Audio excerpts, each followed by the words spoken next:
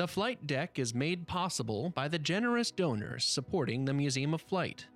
You can support this podcast and the Museum of Flight's other initiatives across the United States and the world by visiting museumofflight.org/podcast.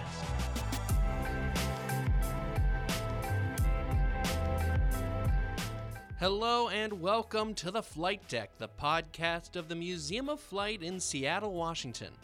I am your host, Sean Mobley. Once a year, dozens of R2 units and other droids from the Star Wars universe descend on the Museum of Flight for the R2 Builders Club Expo. This event is amazing. And back in April at the 2018 event, the star of the show, R2-D2 himself, sat down with me in the studio, along with Bob Jacobson, a model maker and member of the R2 Builders Club, to talk about making droids in the real world, robotics, and how the legacy of Star Wars keeps people reaching for a galaxy far, far away. Well, Bob Jacobson, thank you so much for joining me today. Delighted to be here. Now, you are a modeler and member of the R2 Builders Club. I am, and I have R2-D2 here with me. Yeah, we have another guest in the studio. How you doing today, R2? All right. He said he's happy to be here too. Well, happy to meet you. Big fan, R2. Good sense of humor. Yep, he does. Speaking of sense of humor, I heard earlier, R2, you were playing some music from the Cantina. Is that right? He can play music from a lot of different Star Wars things. Yes, he's quite adaptable. Oh, there he goes. It just seems so gracious of you to play the music of the place that turned you away because they didn't allow droids inside. Yeah, but he likes to ham it up, and he provides his own dance music, so that's kind of great. You're here today with a lot of members of the R2 Builders Club here at the museum. Yes, I didn't count, but I think we have about 30 droids here today. Yeah, and of course the modelers who spent a lot of time building them and bringing them to life, as it were. Yes, and there's a variety here. I see BB-8s up there running around. We have several R2-D2s, some R3s, some R5s, some Imperial droids, mouse droids. The whole gamut is here. Is this the biggest gathering that you guys have, or do you have other places? It's not the biggest in the country, but it's certainly the biggest in the Northwest by far. But this is one of the biggest in the country. Wow. And it's right here at the Museum of Flight, which is great. Yeah. You have some droids up there that are very much in progress.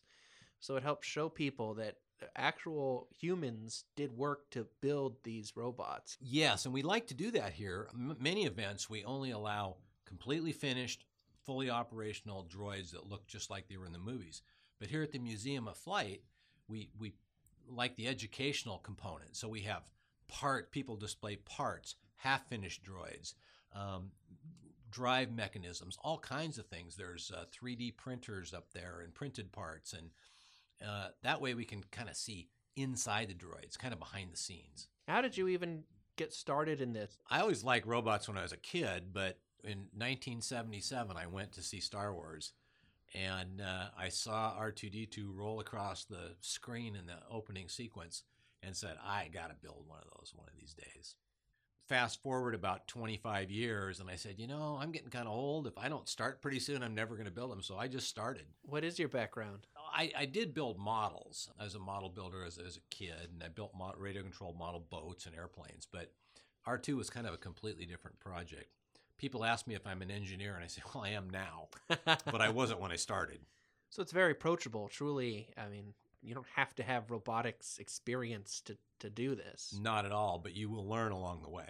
I mean, I've learned programming little computer chips and building pieces out of metal and all kinds of things. Now, R2, what do you think about having all these friends here joining you in the club? He's pretty excited, except he's not too sure about BB-8 yet. He's figuring that out. I got to be honest, BB-8 is the one that kind of intrigues me the most personally. I saw it rolling around up there, and when you look at a completely spherical object that has no apparent connection with the head, that really kind of mystifies me how that even works. And that BB-8 here at the museum works perfectly. Yeah. The little kids like him. because he's shorter than R2. So, you know, when you're like 2 years old, you're looking up at R2, and he's a little intimidating, but BB-8's very approachable for the little ones. Yeah. What are some other interesting experiences you've had when you've shown R2 around? You know, probably the best one was several years ago here at the Museum of Flight. And R2 was here, and I was actually standing next to R2 while one of my friends was operating him. And this little boy comes rolling up in his wheelchair, and he was pretty severely handicapped, tubes and all kinds of things, wires and tanks. And he rolls right up and he goes, "Hi, R2, my name is Max," just like that. Just absolutely, totally believed R2 was real, which I believe that too. But yeah, that's right. I said, "Max, you can roll your wheelchair around, and Dad can take a picture with R2." And he goes, "I can stand." And so his dad unhooks everything, and he gets up out of the wheelchair, and he stands next to R2. And I mean, we were all bawling our eyes out.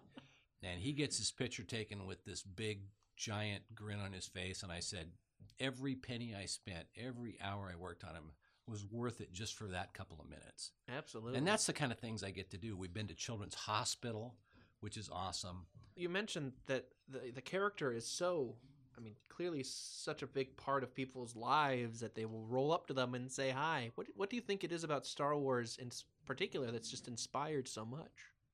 Boy, that's a really good question. But, you know, the movies were fantastic, but I think it comes right down to the characters. You know, R2 is R2. He's a golden retriever made out of metal. And, you know, he's smart, and he's funny, and he's loyal, and kids love him. But more than that, adults love him. Mm-hmm. I mean, the adults are the ones that are funny here, because they're lining up their kids, and then they get the kids and push them out of the way, and they get their picture taken with R2. Have you seen applications to the kind of technology that goes into R2 out in the wider world? Probably, and maybe the reverse. You know, I learned to program things like Arduinos because I needed to make lighting circuits for my robot. And so now I go to schools and do school visits, and the kids are learning the programming. But when they can see an application like R2 running around, then they really want to be able to program, because they want to be able to do this stuff. Yeah. And they're a generation that's going to be better at it than me. If Disney has any say, they'll have plenty more new droids to build. I think so. I don't think he's going away anytime soon. That's true. As you've built R2 and immersed yourself in this, are there any interesting points of trivia that you've discovered about the universe or about the making of R2-D2? One of my favorites is from Empire Strikes Back, when he was shot out of the water by that dragon thing that was underwater. They actually built an R2 and used an air cannon to shoot him out of the water. And that was before, you know, digital special effects. So I have the behind-the-scenes pictures of them shooting him out of this air cannon. Yeah. Things like that are really kind of fun. My favorite piece of trivia around R2, I noticed when Verizon was marketing their droid telephone, yes. I noticed that it said copyright Lucasfilm, and I said, well, what's going on there? And I looked it up, and basically Verizon licensed the word droid from Lucasfilm so they could sell it, even though there's no overt Star Wars connection. It's just the word droid. The word droid became literally a word for robot that Lucas almost invented. Yeah. And a little bit of funny trivia, that commercial that they made for the phone, they made a TV commercial that had R2 in it, and that was a club member built R2.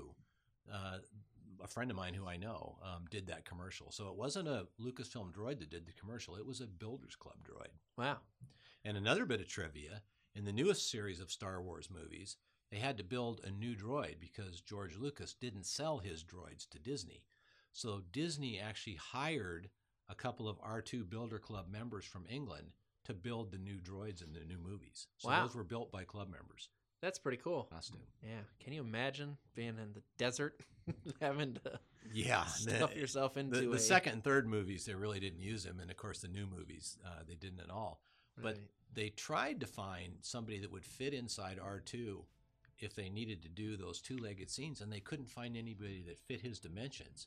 So they had to build a new droid that used hydraulics instead of a person. Interesting. Yeah. What words would you have for somebody who's interested in building their own R2? Well, for young people, I would say science, technology, education is really important. So if you think you're never going to do anything with math, you might. So learn it. Computer programming, learn it. for adults, it's like if it turns into be your passion, you'll do it. And you have to be passionate because it's not easy to build one, but it's a whole lot of fun.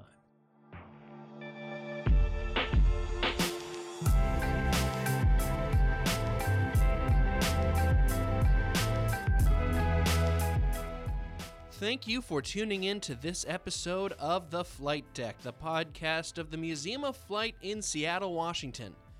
You can find a link to the R2 Builders Club in this episode's show notes. And of course, if you want to meet R2, BB-8, or freak out a mouse droid and have it scurry away from you in person, you can be the first to hear about next year's event, which will probably take place in the spring, by subscribing to the museum's e-newsletter. If you visit the museum any other time, if you want some real Star Wars bonus points, visit the Charles Simone Space Gallery and see if you can find the reference to Star Wars in the permanent exhibit over there. If you like what you heard, please subscribe to the podcast to stay up to date with our episodes and rate and review us on Apple Podcasts or wherever you downloaded us from. You can contact the show at podcast@museumofflight.org. And until next time, this is your host, Sean, saying we'll see you out there, folks.